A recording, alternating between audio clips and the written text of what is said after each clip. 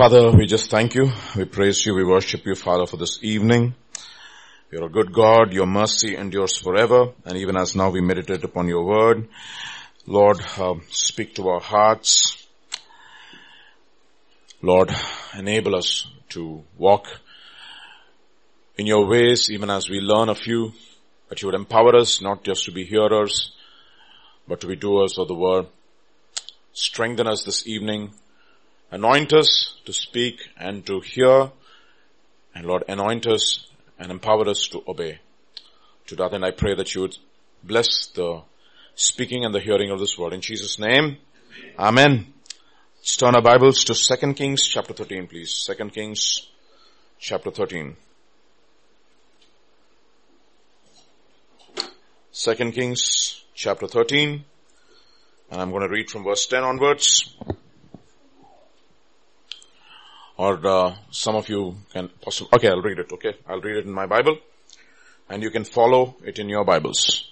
Few verses from verse 10 of 2 Kings chapter 13. In the 37th year of Joash, king of Judah, Jehoash, the son of Jehoaz, began to reign over Israel in Samaria. And he reigned 16 years. Okay, your translation, some translations would use 17, no problem, okay. 16 years. He also did that which was evil in the sight of the Lord. He did not depart from all the sins of Jeroboam the son of Nebat, which made Israel to sin, but he walked in them. Now the rest of the acts of Joash, and all that he did, and the might with which he fought against Amaziah, king of Judah, are they not written in the book of the Chronicles of the king of Israel? So Joash slept with his fathers, and Jeroboam sat in his throne, and Joash was buried in Samaria with the kings of Israel. Verse 14. Now this is of course when Joash is still alive, okay? He's still alive, and this is the episode. Let's read from verse 14 now, continue.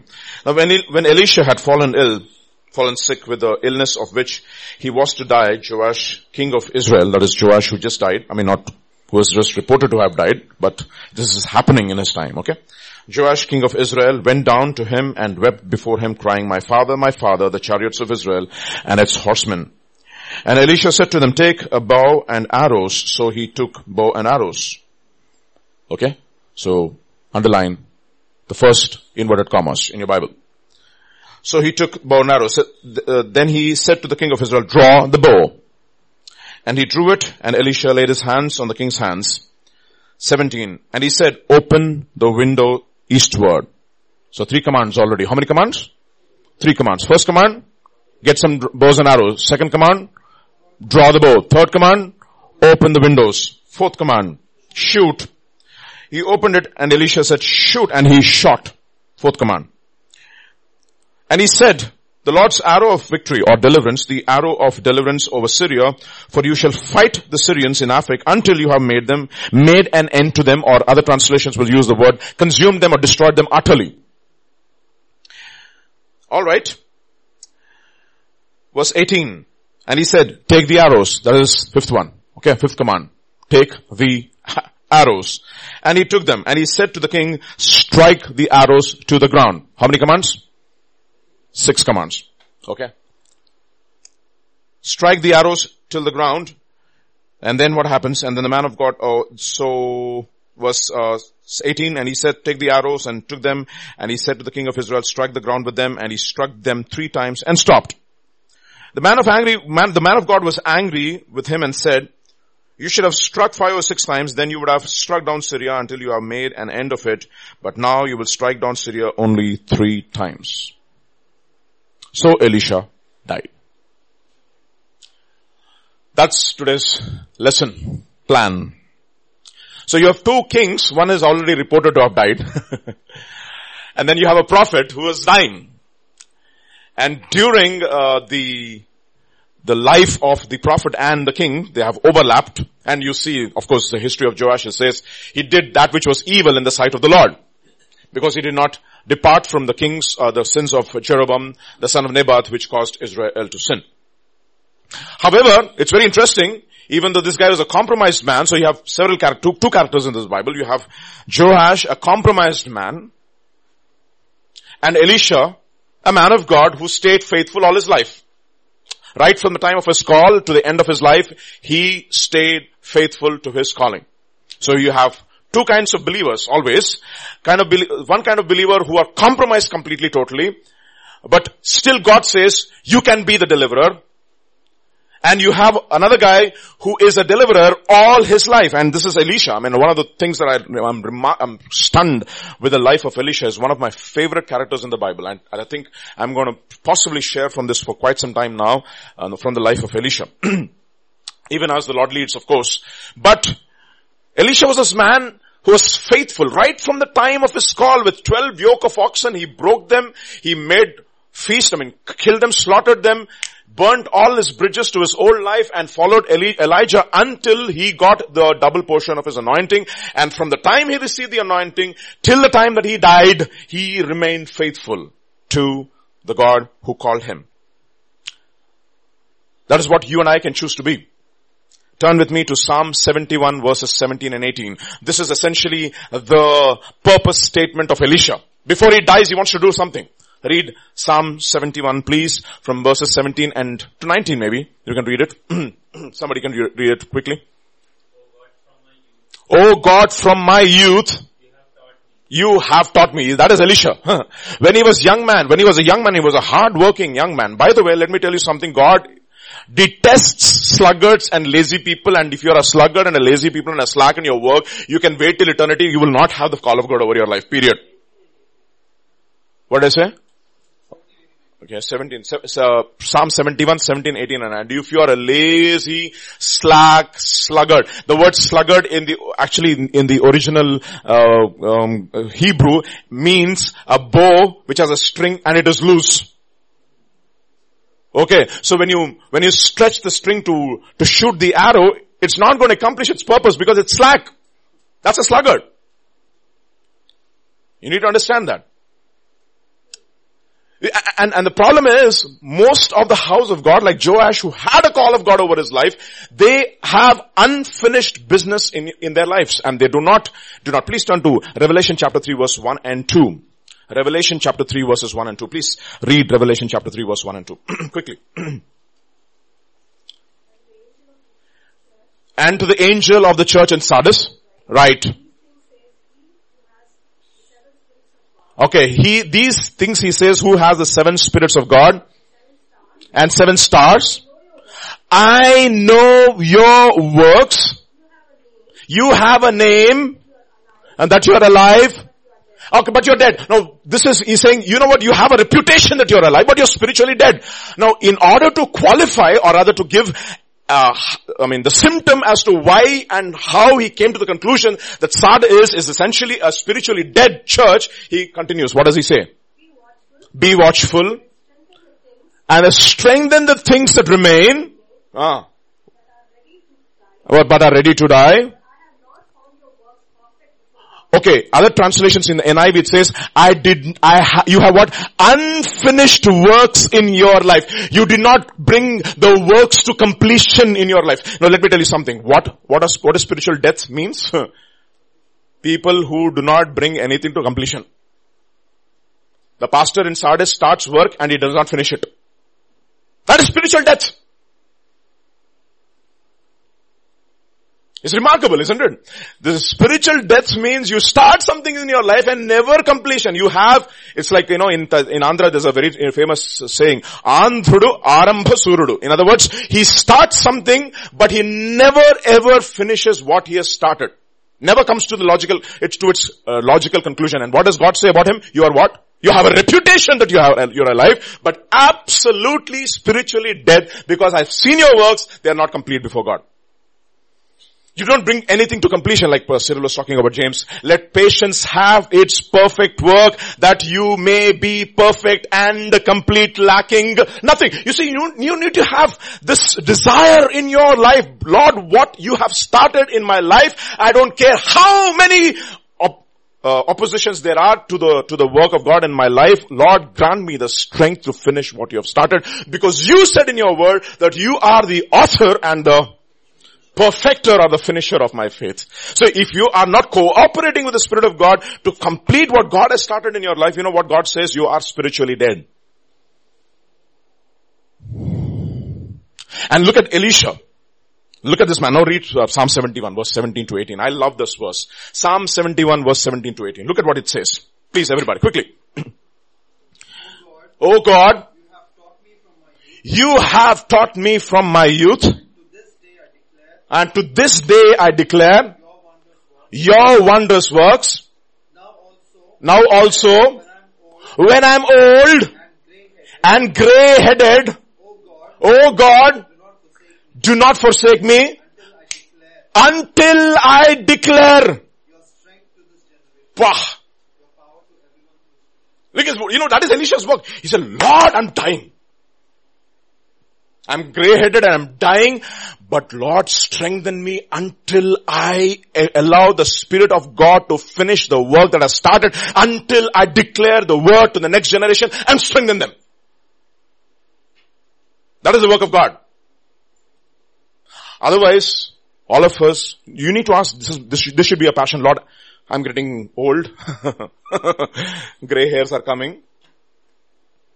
But till I die, Lord, you taught me when I was young. You did a work in my life when I was young. But until I die, let me not die without declaring your works and your strength to the next generation. That should be your ambition too. Otherwise you have an unfinished business. You need to ask yourself, how many people in your life did you mentor, or what is the work that God has given you and you have started and you have never completed it? You start, stop. Start. For a while you will continue. Opposition comes, gone. Then you'll start something else.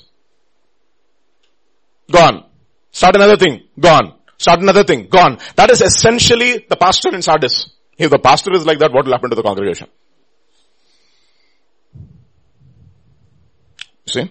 So Elisha was this guy. He says, Lord, whatever it is, let me finish my work. Second thing about Elisha is one thing after he finished crossing Jordan and he came back, you know what? He had the double portion of anointing. He had solutions to problems. People would approach him. You know what the first problem he solves is, boss, the water in this area is gone. And the land is barren. There's no yield. He says, come on. Bring a new pot, put some salt in it, and pour it into the water. Now the water is healed until, I like that. Elisha is dead. Till the day that Elisha dies, the land is not barren. That is word. That is what we call as a living word. That is what we call as the bearers of the living word. Now think about it. This lady, who has this prophet, who is the wife of the prophet, who comes to Elisha and she says, Elisha, man of my servant, my husband was a man of God, but he was in a lot of debt. And the creditors have come and they have taken away my children. Please help me. Now what is she asking Elisha for? Tell me. What is she asking Elisha for? If she didn't have money, what is she asking Elisha for? Money. I mean, it's amazing. Who is this Elisha Baba? This is the Elisha who forsook everything. He burnt all his bridges. He sold all his oxen, everything. Does he have any money? No money. But does he have a solution to the problem? Yeah. What does he say? What do you have in your home? You have a vessel, I have the word. You have a vessel, I have a word. Now fill those vessels with oil. He just has a word. That's the reason why, when Peter and John? Yeah, Peter and John go to the temple called Beautiful, the gate called Beautiful. The guy is looking, arms, he wants arms. He says, silver and gold we do not have. But such as I have, give I thee in the name of Jesus Christ, rise up and walk. That is Elisha. Kings used to tremble. Okay. Oh, do we have, am I God? Don't worry, send him to me. I will give the recommendation to the king if you want any problem. So this guy was a huddle. You see, man who had nothing, but he had the anointing of God and he had the word of God. What we call as the living word, the Rhema. Do we have the Rhema? Turn to John's Gospel chapter 3. Okay, we know that, no? Matthew chapter 4. Man shall not live by bread alone, but by, what is the word? Every word is the word Rhema. Every Rhema that proceeds from the mouth of God, man shall live by. Now John's Gospel chapter 3. Sorry. John's Gospel chapter 3. Luke's Gospel chapter 3. Luke's Gospel chapter 3. And read the first 3 verses please. On the 15th year of reign of Tiberius, Caesar, Pontius Pilate, governor of Judea, Herod tetrarch of Galilee, tetrarch of Iturea,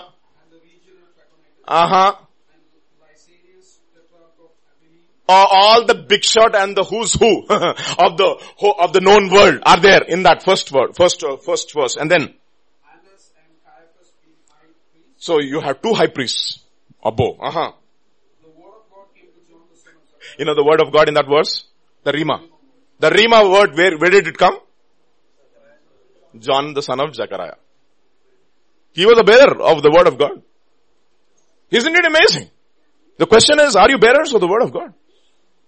Do people come to you? And you don't have, and none of us have any solution. If you come to me with your financial problems, I will say, sorry, ain't got no money. But one thing I will for sure do, I have the word of God. I can tell you how to come out of your problems. You see, that is Elisha. So this Elisha now is dying and Jehoash is coming to him. Let's turn back now to 2 Kings chapter 13. Okay? 2 Kings chapter 13. What is happening over here? And look at all the commands that God gives to Jehoash. Let's read verse 14. Now when Elisha had fallen sick with a house with the illness of which he was to die, Joash, king of Israel, went down to him and wept before him, crying, my father, the chariots of Israel and its horsemen. Boy, I like that. It doesn't matter how compromised you are. That is one thing that we've been trying to reiterate in the church is, you know what? It doesn't matter how much you messed up. You do not lose your sonship. You're still God's child. It doesn't matter how much my children mess up. It does not change the fact that they are my children. Isn't it? It doesn't matter. This is the assurance. That's how it starts off, right? It starts off with this assurance, and Elisha saying, hey, don't say like that, right? Compromised fellow. Does he say that? It's amazing. It's grace. Oh, I messed up. I know your mess. I know everything, but still I'm giving you a chance. That is grace. Isn't it amazing? So what does he say? My father, the chariots of Israel and its horsemen. That's remarkable. Who is the chariot of Israel? And the horsemen of Israel. What does horse signify strength? You read Job 31. You don't have to go there. Okay. Job 31 talks about the horse. Horses signify strength, power, might.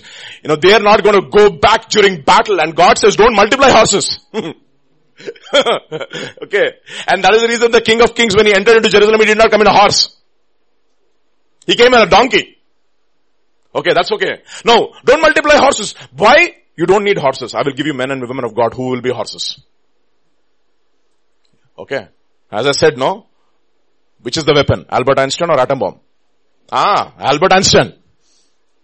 So he is the weapon over here. He is the chariot of Israel. He is the horseman of Israel. And he says, my father, you are my strength. You are the power here in Israel. Isn't it remarkable? This is what God wants each of us to become. He wants us to become weapons in God's hand. That's the reason why I said children are a heritage of the Lord, and the fruit of the womb is his reward, like arrows in the hands of a warrior. So are children in one's youth. Happy is the man who's got his quiver full of them. He will not be ashamed, for he shall contend with the enemy at the gates. Okay. That's what he's talking about over here. Okay, let's move on. So, what does Elisha say? First thing Elisha says is, take your bow and take your arrows. So he took the bow and arrows. First thing Elisha says, he looks at Joash. Joash, you messed up, but there's one gift in your life. Okay? I'll talk about what that gift is, but there are gifts in your life. And because of compromise, all the gifts are gone. Dormant. See, the more you use your gift, the more sharper you will become. How many of you agree? Rachel agrees. Look at her bakes, Baba. How she started and how she is now. When she sent they sent a cake to my brother's anniversary, they were shocked. They said, we never saw any cake like this in our entire life. The more you bake, the better you become. Rachel, happy birthday. Okay. So, you have the gift. And what do people do? They have the gift, but they put it under. They're lazy. And this is exactly what I was telling the youth today in the morning.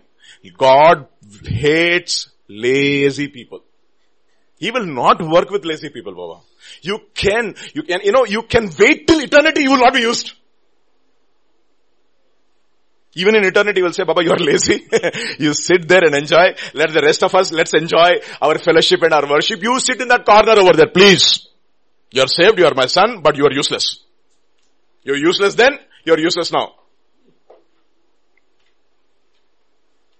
Okay, sit there in the corner and let the rest of us. So, don't ever say, Lord, I want to use my gift. Get rid of laziness in my heart. The spirit of laziness. The spirit of sloth. The spirit of slumber. Learn from the ant. So what does it mean? How do we get rid of the spirit of sloth and spirit of slumber?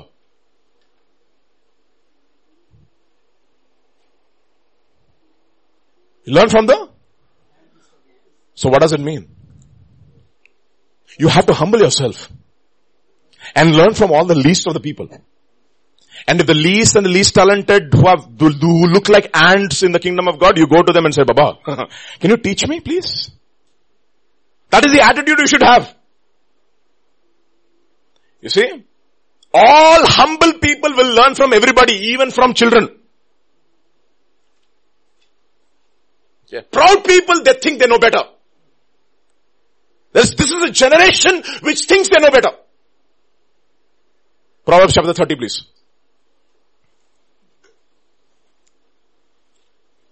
Proverbs chapter 30. Are you there? And I'll tell you the verse. 30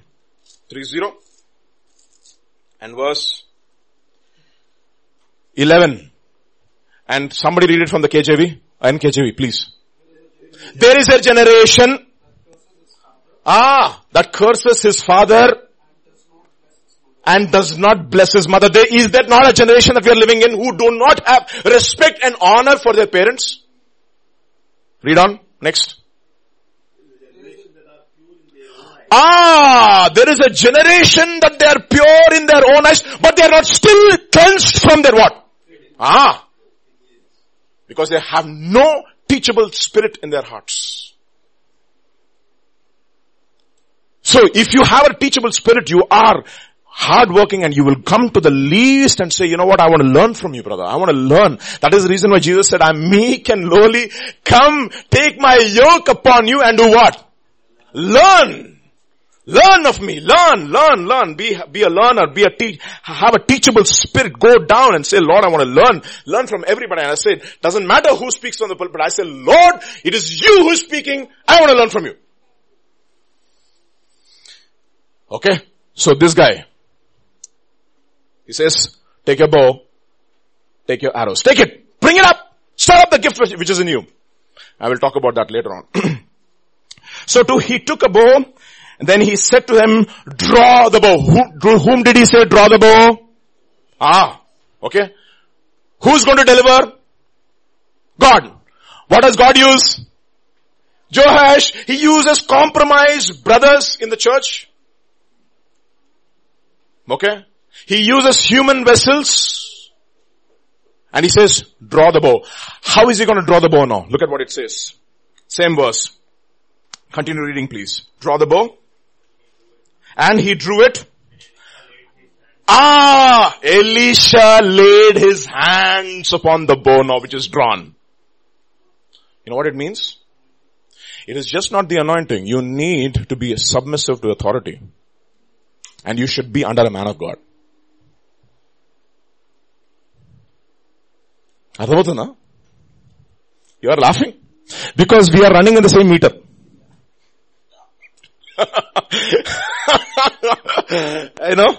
Because I introduced something to him and he's running in that meter. Okay, so we know what we are saying. See, you should be under a man of God. It is a man of God who will strengthen you. I was under Pastor James for so many years now. We are having wrestling matches only, daily with demons.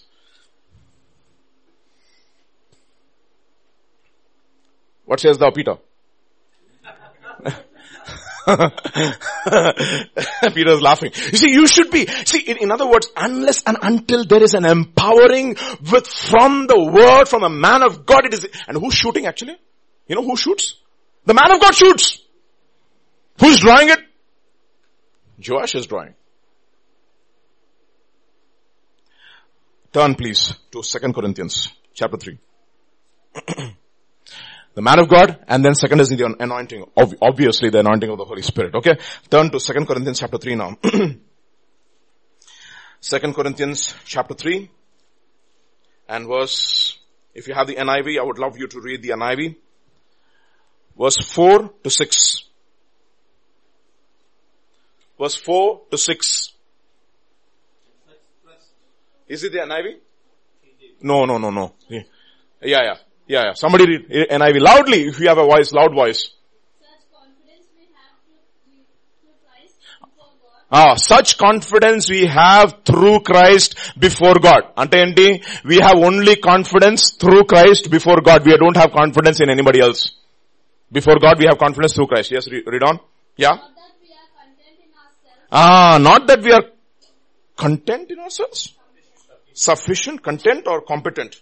That's what I'm, content, competent. Okay, that's the word I'm looking for. Okay, competent in ourselves. To claim anything of ourselves. But our competence comes from God. And then read on. He has made us competent as ministers of the new covenant. He has made us competent as the ministers of the new covenant. Not of the letter, but of the Spirit. Letter kills, the Spirit brings life. That's exactly what Elisha stands for. He stands for the anointing of God, which is making Jehoash competent. A sluggard, when he surrenders his life to God, becomes competent in the hands of God. Okay? So, be under man of God, and then you will be under anointing. So you will never get any anointing any other way. Psalm 133. Read verses 1, 2 or 3.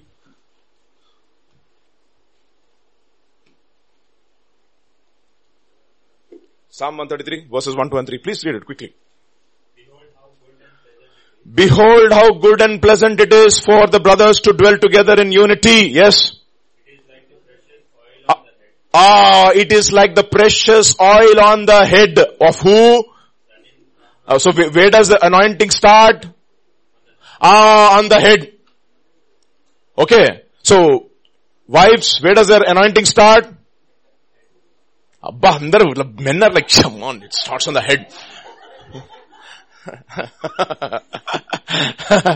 And where does your anointing start, men? Christ.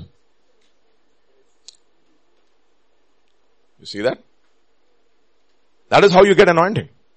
By being under authority. Baba, there is no other way. And you think that you are going to finish your life without the anointing. You will be like Saul. 2 Samuel chapter 2 verse 21. So, chapter 1 verse 21. 2 Samuel chapter 1 verse 21. 2 Samuel chapter 1 verse 21. Quickly. You mountains of Gilboa. Let there be no dew or rain, you mountains of Gilboa. Yes.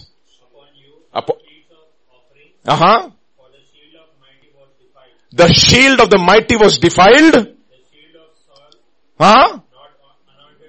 The shield of Saul not anointed with oil. Why? Because he refused to come under authority. That is the reason why it says rebellion is as what?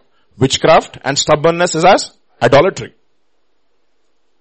Stubbornness is as idolatry. And a stubborn spirit is there in all of us. We'll come to that. How do we get rid of that? Let's move on. So you have the man of God putting his hand on Jehoash's hands and striking. The next one, what does he say? Shoot. Hana? What does he say? Shoot. Sorry, open. Sorry. Before I go. Thank you so much. Open the east window. I love that. Thank you so much. What does the east window signify, Baba? Turn to Isaiah chapter 2. Isaiah chapter 2 verses 4 to 6. Isaiah chapter 2 verses 4 to 6. Isaiah chapter 2 verses 4 to 6. With, quickly. Verses 4 to 6. Chapter 2? Go ahead.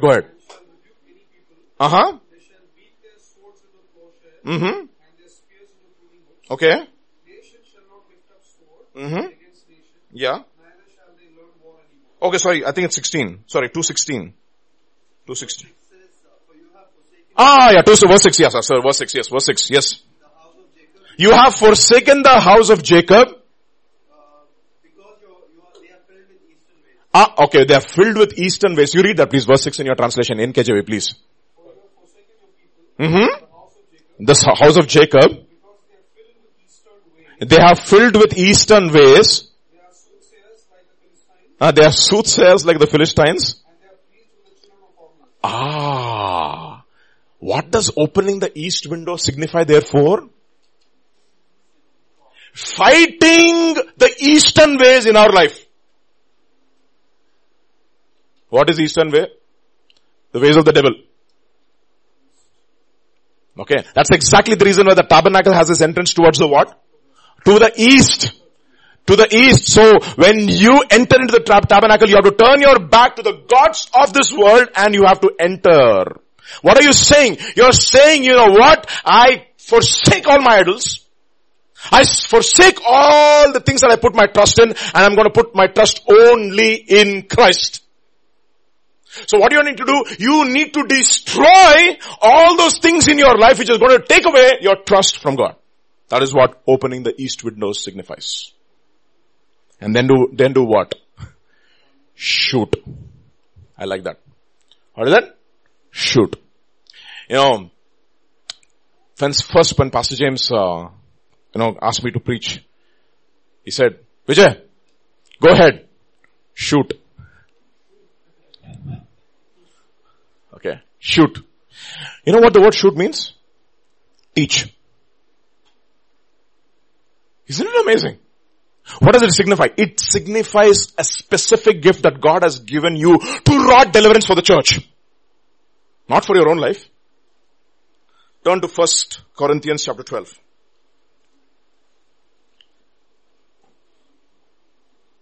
1 Corinthians chapter 12. Are you there? Everybody? Kya baat hai? Verse 4 onwards. There are varieties of gifts. The same Spirit. Next. And there are varieties of service. But the same Lord. Kya baat hai? And there are varieties of activities. Yeah. But it is the same God who empowers them all in every way. So you see, the shooting is divided into three parts. He says there are varieties of gifts. There are varieties of service. There are varieties of activities. Yeah, read on. Yeah. To each is given manifestation of the Spirit for the common good. Why does God given you a gift? I mean, I can only take the example of the birthday girl, no? She's making cakes for the common good. Everybody's happy. I mean, you can go to Karachi, Wax, you will not get a cake like this. For sure. Isn't it? I'm just giving an example. In other words, everybody has a gift. Use it for the common good. How many of you think that you don't have a gift? Impossible, but do you know what your gift is, therefore? That's an important question. It is impossible not to have a gift. But do you have a gift? Amy didn't realize that she's going to be a Sunday school teacher. Suddenly she's put in a spot. Now she realized her gift. And she says, Pastor, I learned so much. I said, that's the reason I put you there. You realize your gift. And then one of the places where you actually realize your gift is in the church, nowhere else. It's because there are natural gifts, but spiritual gifts you can never realize any other place other than in the church. I mean, I'm not a singer like Rishi or some of you. But I can sing. Okay. I can enjoy worship. It's a gift. You know how I realized it? When I came to church and I started singing and everybody was looking at me like that. You know who looks at me like that? Babu Mashar comes to church and he's there behind. The moment he enters the church, he looks at me. Who is this fellow who's worshipping like this? So that's exactly what happened. I was singing and people just looked at me and said, you're going to join the worship team. That is how my ministry started in the church. From worship team to worship leader. From worship leader to preacher. Now worship leader in 2 languages. English and Telugu. Now I realize that I have the gift of Telugu also. Matrubhasha, kotkunu chestund bayatiki itla. Thanks to my parents, no? You should realize these are all gifts. You know where you will realize them? You will realize them in the church when you're using it for the what good? Common good. And how should you use that gift for the common good, but something else is also given. Turn to 1 Peter chapter 4, please. We look at it over and over and over and over again, but let's look at it and the 175th time. Okay. Verse 7 onwards, please. I love that. But the end of all things is at hand. How many of you realize that? Do you know the things that are going on in this world? You have no idea how things are just spiraling down and going out of control. Yes, read on. Yes. The end of all things is at hand. Oh, bah! Be serious and watchful in your prayers. Yes, go on. Having fervent love for one another. Which translation is that, brother? Super. Read on.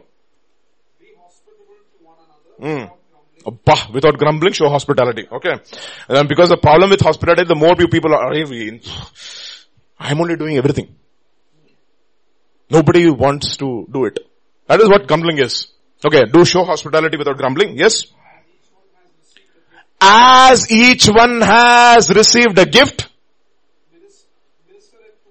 minister it to whom? To one another. Yes, then go on. As good stewards of the manifold grace of God, and go on. If anyone speaks, let him speak as the oracles of God, and then with the strength that God supplies, and then all things God may be glorified, to him be glory and dominion forever and ever. Amen. That is how you need to serve. So each one of you has a gift. Therefore, shoot. Use it, Baba. Use your gift. Shoot it. Whatever gift that you have. Some of you have incredible. Like Abel is like he touches an instrument and it starts singing. I said, Abel, ippudu start chesinavu? Just yesterday only I just bought this and I started playing. I said, what is this, Baba? It's remarkable. It's a fantastic gift. You can learn any instrument with ease. Did you work on? No, I just playing. I just got it. He plays the saxophone, he plays the violin, he plays the whatever that recorder, the melodica. Yeah, melodica. My goodness, so many instruments. It just touches it and starts singing. That is what is like. It's a gift. Use it for the common good. Shoot it, in other words. Let's come back now. Verse 18. So verse 17 now. Shoot, and he shot. And look at this, everybody. Read that, the latter part. After he shot. Read that, please. Somebody can read it. And he said, the Lord's arrow of victory. The arrow of victory over Syria. The arrow of victory of Syria. Uh-huh. until you have made an end of them. That means what? What is your ultimate aim in your life? What is the goal that God, the man of God has spoken over you? That you will fight them and you will destroy them? That is the end. Okay. That means you have to be persistent with what? With your gift. You have to be what? Persistent with your gift. Turn to Matthew chapter 24, verse 46. Matthew chapter 24, verse 46. Onwards. Matthew chapter 24, verse 46 onwards.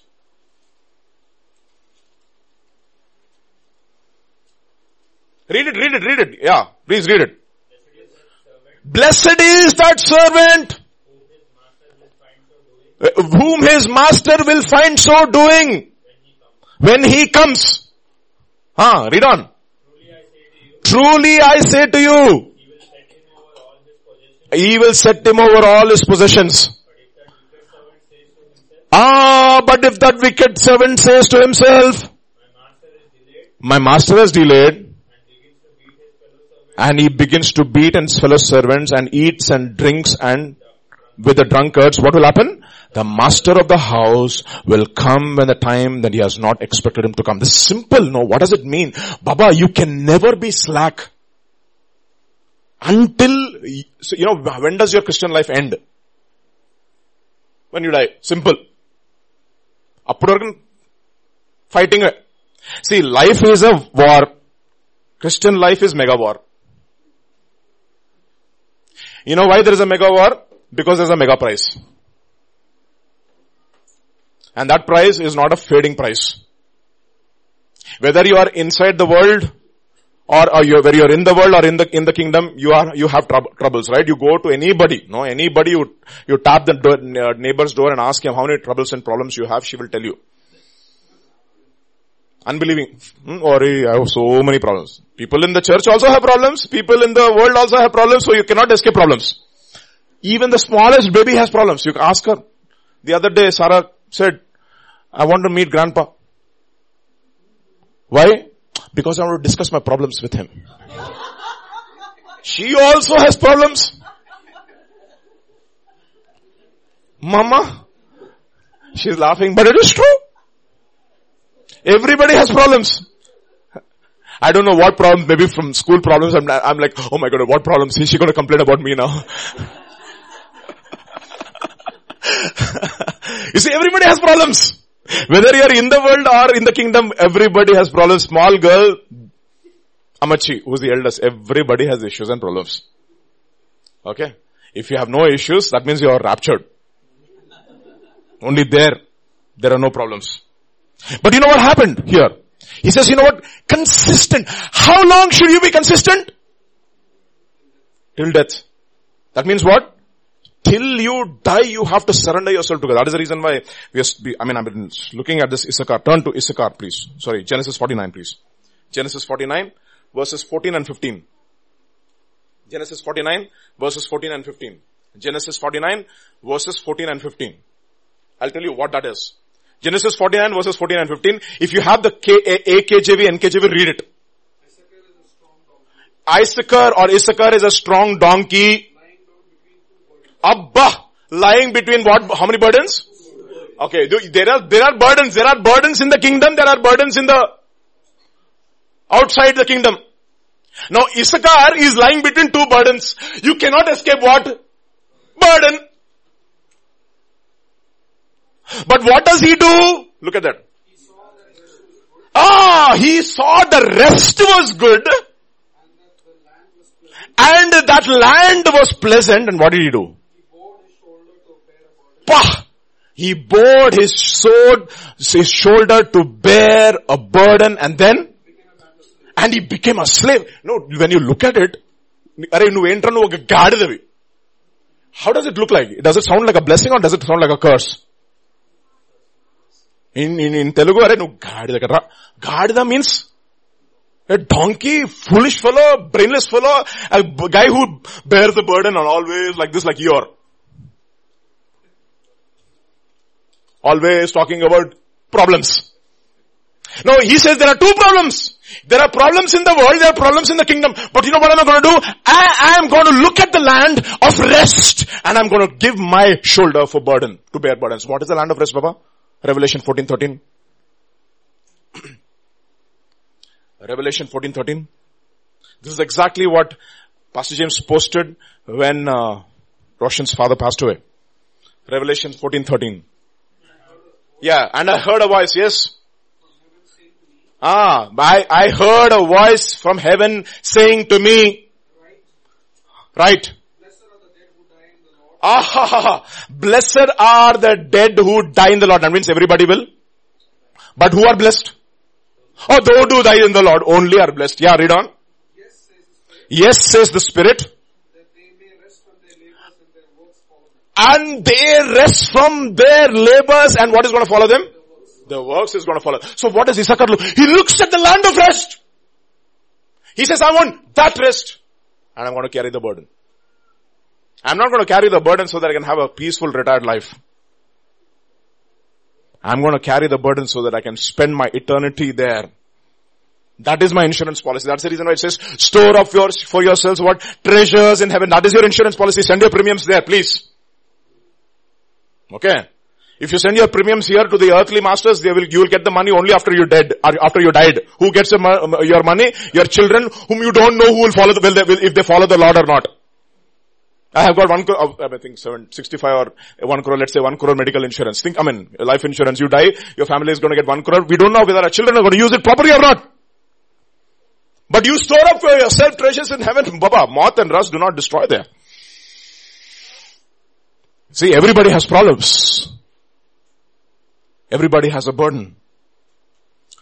Choose the Lord's death. Okay. So what is he saying? That means be persistent with your gift till the end. So what does he do? How many times does he strike the ground? 3 times. He's not interested, this fellow. Lazy sluggard. That is the reason why I said no. It's interesting. He says strike the ground. Does Elisha say how many times to strike the ground? Oh, no. Who should decide?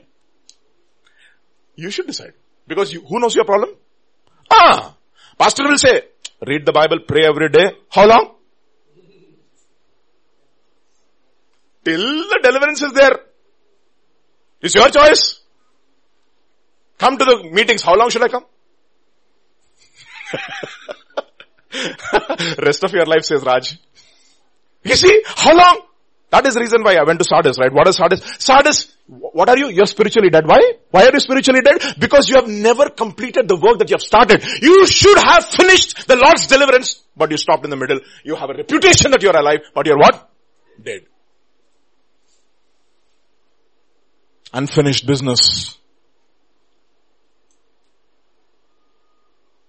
Strike the ground with them.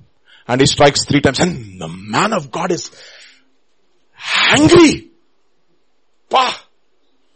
Sometimes Jesus is angry with his church. The wrath of man does not produce the righteousness of God, but this is righteous anger. What kind of a congregation is this, Baba? What kind of a guy is this? He's so slack. I want to finish the work in his life. I already spoke that you're going to completely destroy, but you don't want it to happen in your life. A lot of people, they don't like their deliverance. They like their problems. They like to be, that's like, you have that pundu and a boil on your hand. Okay. Doctor will say, do this, the boil will go. But they like the boil. You know why?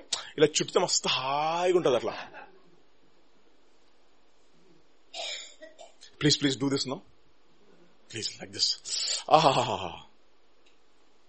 That is what they're used to their problems, and they don't want deliverance. You know why? They like that negative attention they get. They like to be pampered. But you don't know how irritating you are to the others. It's a fact. You see? And how does this follow? He doesn't like. He says, 2, 3, and a man of God is angry. Then the man of God was angry with him and said, you should have struck 5 or 6 times, then you would have struck down Syria until you have made an end to it. But now, wow. It's amazing, right? You can start off with a tremendous call of God over your life, and God has spoken something and it will never come to pass because you will not cooperate. Who is this guy? Samson. What is he going to be? Nazarite from his birth. Tremendous anointing over his life. But did he finish well? No. You were supposed to be the deliverer of Israel, but did you finish well? No. Saul, if you would have done this, I would have established your kingdom forever. But now I have found a man after my own heart. By this time, David was still not born. 14 years later. Can you believe that? That is the reason why in heaven you will have a lot of people crying. You know why? Because your crown will be given to somebody else with your name upon it. You know, Warren Wiersbe wrote this book, Don't Let Anyone Steal Your Crown, and that entire study was upon the life of Saul. Somebody stole his crown. Why? He would start, but never be able to complete. Question today for all of us, even as we stop today in this service. How many of us have unfinished works in our life? And God says, Baba, shoot, strike until the deliverance happens in your life. Go to Luke's Gospel chapter 6, please. Luke's Gospel chapter 6.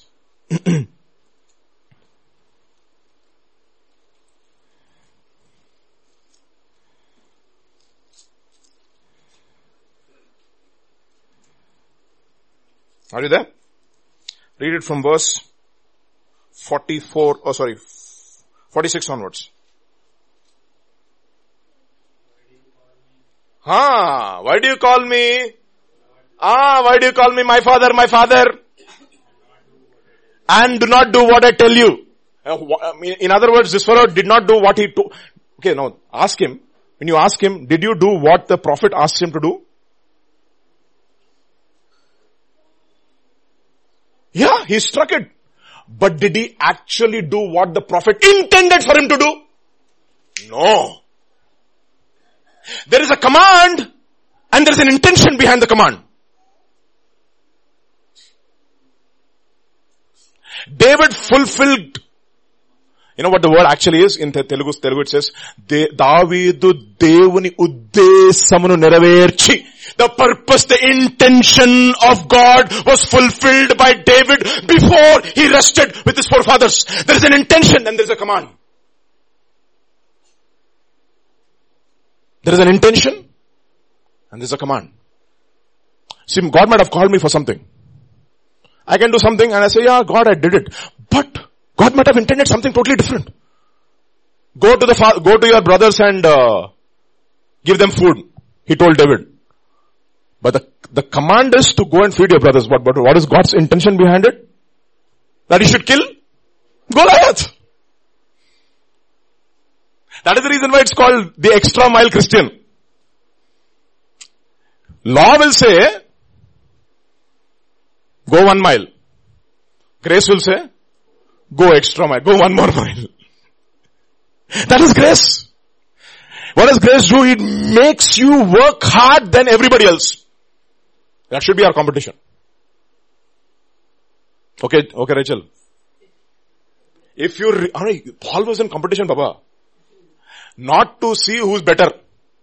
To see who is more hard worker. Turn to 1 Corinthians, please. Chapter 15.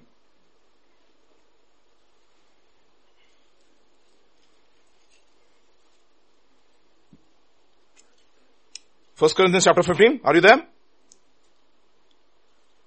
Verse 8 onwards. Yeah, please read it. Somebody can read it loudly. Yes, Samir, read it, bro. Last of all, he was seen of me also. I was as of one born out of due time. I am the least of all the apostles. Okay, I persecuted the church of God. Now I see in the colleges too, the most hardworking person is the least talented person. I've seen that. I mean, I'm talking about people in my college too, not very, very bright and not very brilliant. But boy, they work like oxen. Telugulo goddulla panchestar. Read on. Yeah. But by the grace of God I am what I am. And his grace which was bestowed upon me Was not in vain. but I labored I labored more abundantly. than they all. Is he being proud? Yet not. Yet not I, but by the grace of God which is in me. That is what grace does. You know what grace does? Lord, I want more grace. Pastor's working 18 hours. Let me work 19 hours. Pastor's working 15 hours. Let me work 1 hour extra. Pastor kada, he has to work. After all, he's the pastor and he has to take care of the congregation.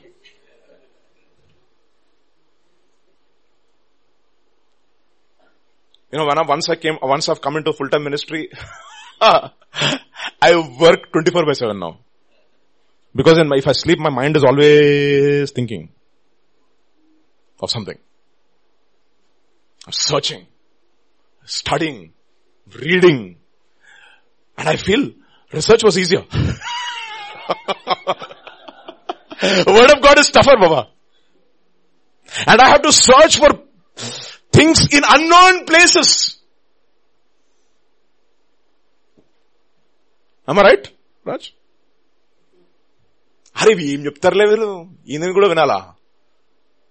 I'll see some preachers, they look so simple, so brash in their speech. Should I listen to that? And you start listening to that guy and then you'll say, Baba, from where did this guy come up now? Search. Worship team members. Search. Work on your craft. He trains my hands for war and my fingers for what? Battle. Get trained. Be a trained servant. How? So you need to have three attitudes of a trainer. Trainer has three attitudes. He's a soldier, he's an athlete, he's a hardworking farmer. According to 2 Timothy chapter 2. He's a soldier, he's an athlete, and he's a hardworking. Soldier means do anything. You know how soldiers are? When you go to the cantonment area, they will do. What are the fellows doing? They are not fighting wars. They are cleaning up the cantonment area. They're beautifying it. They're building walls. They're doing all kinds of work. They cannot say, no, I was meant to fight. Why are you asking me to do this? God will say, do it, Baba. When you come to church, they will say, no. Where are you going to start? Not in the worship team, from the toilet team. Toilets? Do you know which caste I am? You're asking me to clean toilets? Kulam Gotra Manachasa Badagi. I find Christian toilets more neat than Hindu toilets. I'll tell you why. Because Hindus don't want to clean the toilets. You know why? That is a dirty work. You do dirty work there, no. You don't have a problem. Nothing in the kingdom of God is dirty. And your soldier is prepared to do anything. Right, John? Absolutely. And what is an athlete? An athlete is rough and all. I don't want to give examples anymore. I've spoken enough about him. He doesn't know that he is the model in our preaching. He doesn't even know that. I hope in eternity he realizes it. Hare, shucks, Vijay is to always do this with me. And what is a hard-working farmer? Which is the most difficult job here? Soldier, athlete, farmer. Which is the most difficult? Farmer is the most difficult job. And therefore I thank all these farmers who have started farming now. Rooftop farming. It's good. What does farming mean? You sow today, do you reap tomorrow? No. There's one guy, right? A small child who sowed his seed and he said, Papa, it's not coming. Why? What did you do to it? I dug it up. And I'm seeing why it's not coming. And again I covered it. By the time it is dead. That's exactly what happens to many believers. Nothing is happening. They dig it up. It's dead by this time. Be persistent, my dear brothers and sisters, till the end. And finish what God has started in your life. Okay? So the title of today's message is, Finish what God has started in your life. Let's pray. Father, we just thank you. We praise you. We worship you. We give you glory. You're a good God. Your mercy endures forever. And even as we have heard your word, meditated upon your word, I pray, Father, that Lord, it becomes life. It will become life, Lord. It'll just not remain as word. It will become life, because you said in your word, my words are spirit and life. Grant us grace to that, and we pray. Touch us and enable us to complete and accomplish and finish what you have started in our lives. In Jesus' name, amen.